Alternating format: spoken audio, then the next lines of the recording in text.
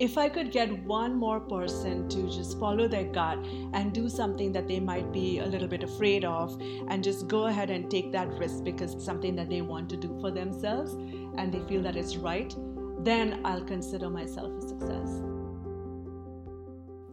Welcome back to a new season of Big Little Choices. This is Shri, and I'm so excited to bring you more stories, more inspiring choices, and more opportunities for all of us to learn about what other amazing women and mothers are doing. We really want this season to inspire you and to make a choice or choices that are right for you. If you've heard episodes from the previous season, I hope your takeaway was that you can make an unconventional choice, stay true to yourself, and still have a happy ending. Hope you enjoy the show. I'm very excited to welcome back Anjali to this episode of the podcast.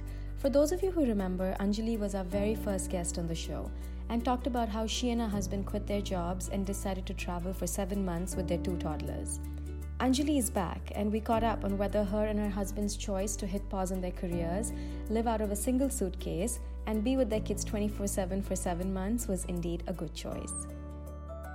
So quickly remind us what the objectives and the intention behind this trip were. Our goals for our trip, I would say, were about 5. One was to create a stronger bond between our kids and each other and our family back in India. 2 was to really nurture the kids' learning through experiences and travel. 3 was to create lifelong memories. 4 was I really wanted to be happy with less and live a pretty minimalist lifestyle versus chasing after the next big thing. And 5 was to be more open-minded, seeing the world and seeing different cultures and open-hearted, and just return with a renewed spirit. And so talk me through your itinerary for those 7 months, because it was fairly extensive and a lot of planning went into it, right? So we started our journey on June 15th and we spent 2.5 months going through 11 countries in Europe. We largely drove. We drove more than 7,500 miles in our little white Peugeot. And then we ended the time in Europe with some flying. And then we flew to India at the end of the summer. And while we made India a base, we did a lot of in and out trips. We explored Africa by touching Mauritius. We explored the Middle East by touching Jordan without the kids, so that we got some couple time. And then we did close to a month in Southeast Asia and a few trips within India, and then ended our trip in Central America with Belize and Guatemala before returning back to the States. Wow, that sounds amazing. So it's almost like around the world in like 7 months, right? Yeah, it was amazing to experience so many different continents and cultures. I think the highlight for me of your whole trip was the fact that you took your 2 kids.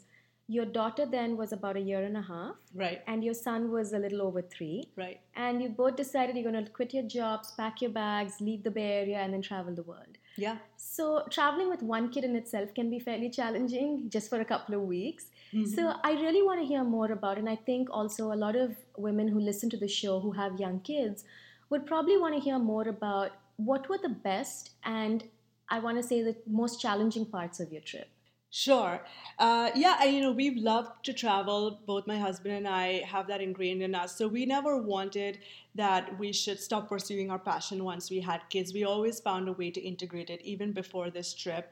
And I think some of the best parts were just, one, how the kids learned to bond and interact with each other. My younger one had a dramatic progression in her speech because of the time that she spent with her older brother and with her parents, and that was really great to watch. My older one was growing into a caring, mature, 3.5-year-old, and really doting on his sister, taking care of her when she was afraid.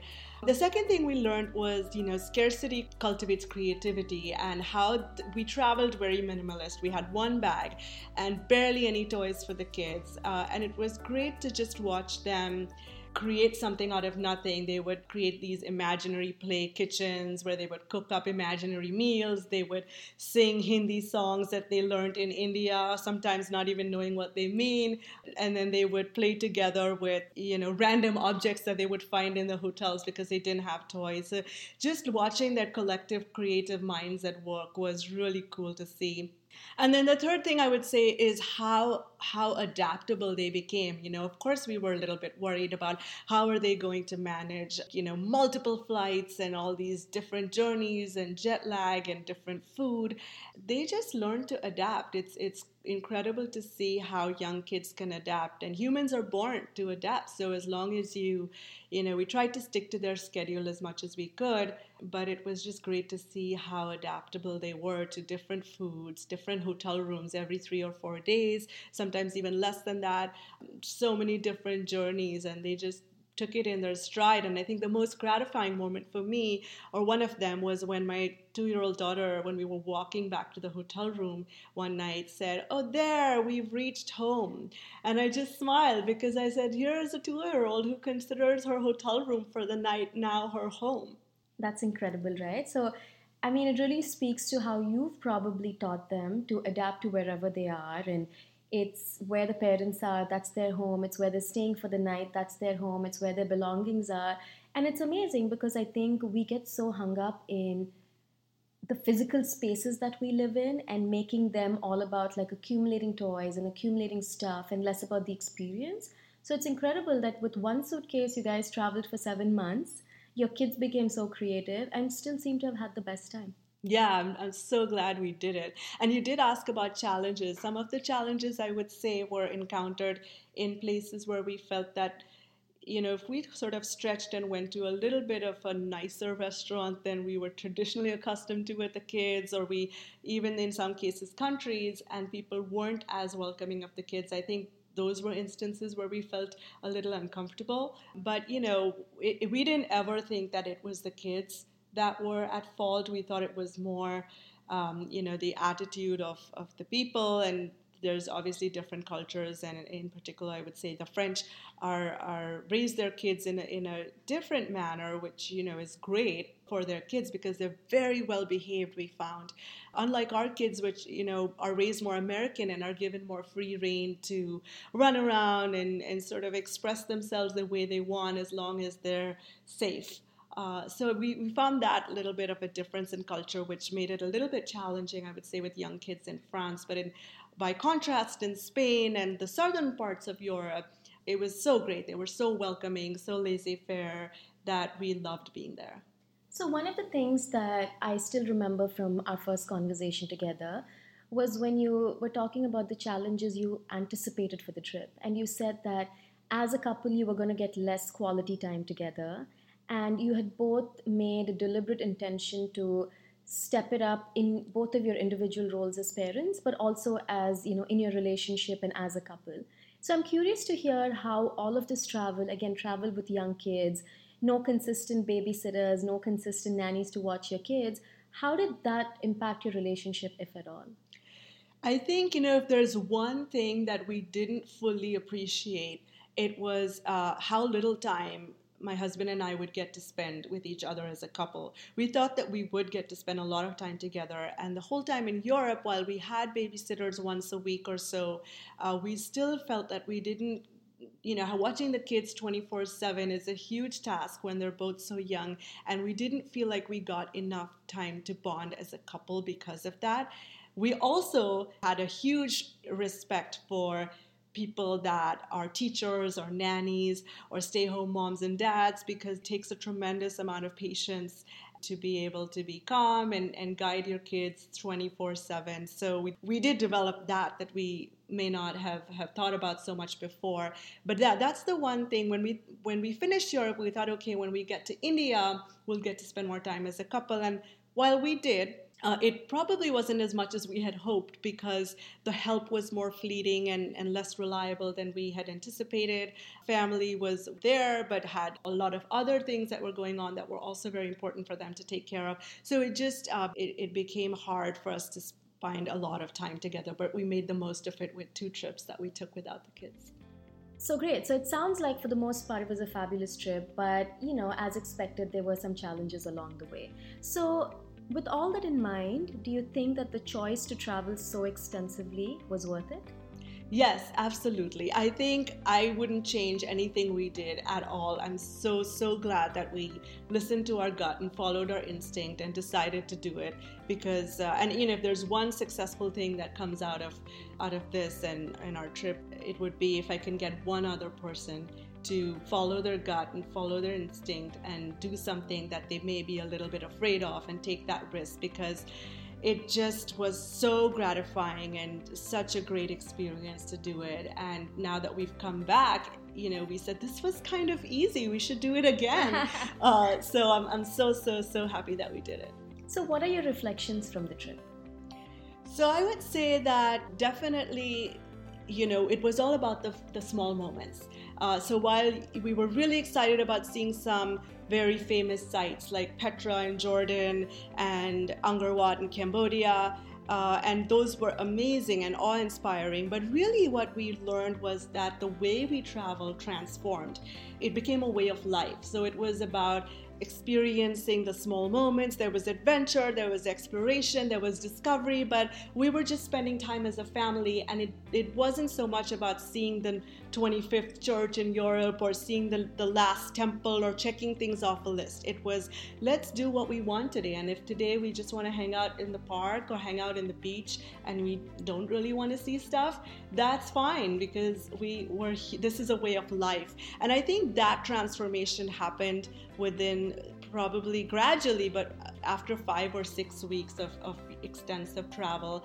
And then we just weren't pressured. We were doing exactly what we pleased at the pace that we wanted. There was no FOMO. And that really was the turning point where it changed from, quote, a vacation to a way of life. And I think integrating that and as a family was really gratifying. What encouraged you to sort of take a step back and say, it's not about checking off all of the boxes of the places or the experiences we have in this place, but rather making this more about just the way of life right now? I think it was just a gradual progression that happened. I don't think that was our intent. It was just something that we realized as we started going through it, that we're not just here to see things. This is a life experience. We want memories for life. And if those memories come from having a gelato outside our hotel, then that's a great memory. And it's not that we didn't see things. Of course we did. We saw a lot of things and we experienced a lot of things, like touching elephants and bathing them in Thailand and being part of the Lantern Festival, which the kids participated in, which was so unique. And so we did do a lot of things and we did see a lot of things, but we didn't feel like we had to do every single thing. So it was more an organic change that happened. So what would be your advice to other families who might be thinking about a similar choice as yours? I would say just go and do it because what's the most important thing when you look back is your family and your memories. And we created a blog, twolittlewanderers.com, and that's really what I think we will take back with us from this trip. I'm so glad we were able to record the little things, because even today when we go back and read it, we can talk to our kids about, remember that time when we did this, and share those pictures. And it's amazing, especially my now 4-year-old, how much he remembers, because he can tell you details of, the hotel we stayed in and where the pool was and what we did on that part of our trip. And so it's amazing how much he remembers. We didn't have any expectation that they would remember things. It was more about there would be an inherent bond that would form, but if they remembered it, great, and if they didn't, that's fine too. But they really, especially my older one, remembers really cool details, which is really great. So overall, sounds like a great trip, choice well made, and yes, you're ready to move on to the next phase of your life. Yeah, and I think you asked about reflections. I think that's another thing, stepping away really makes you realize what values are important to you, gives you that new perspective. And for us, it was a lot of, we've traveled the world, we've seen so much. There's something special about the place we used to call home before that made us want to return there. And also in giving us perspective in what we want to do going forward, really stepping away from that corporate rat race and being able to reflect on our values, to decide what's important to us as we go into the next phase of our lives. That was amazing. Thank you so much for sharing your reflections. So, to wrap up, we're going to do a quick rapid fire, and I'm going to ask you a set of questions and see what you think about them. So, what was your favorite destination? San Sebastian in Spain. Why? The mix of incredible food and wine, the laissez-faire attitude of the Spanish people towards their kids and other people's kids, and then the incredible public beaches and the stunning landscape. What was your least favorite destination? If I had to pick one, and I loved every part of our journey, but if I had to pick one, I would say I alluded to the French having a different attitude towards kids, which made it a little challenging to be there with such young kids. And what is your favorite memory from the trip? It's so hard to pick, but I think it was Chiang Mai in Thailand. We got to plant rice paddies with live music playing in the background, to being there during the Lantern Festival and lighting thousands of lanterns into the sky with other tourists and locals alike, and watching those float into the sky. Gorgeous. And on the other end, which place would you never go back to? I don't know that there's a place I would never go back to. Jordan was phenomenal. But it's one of those bucket list things that you see once and it's incredible, but then you've seen it. That being said, it was my husband's favorite destination from the whole trip. That's awesome. And the final question, I know you and your husband like the good life. How many bottles of wine do you think you drank on the entire trip?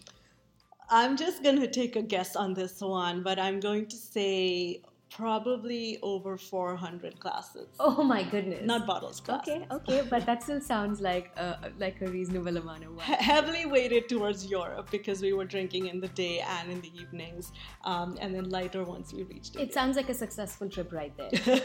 It was.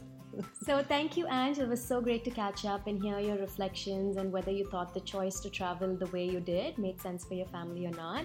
And we can't wait to see what your next adventure is and where you travel and what you do from here on. Thank you. I loved the trip and love being back on your show. Thank you for listening to this episode, and I hope you enjoyed it. I'll be back soon with another interview. And until then, if you have any feedback or comments on the kinds of choices you want to hear more about, let me know.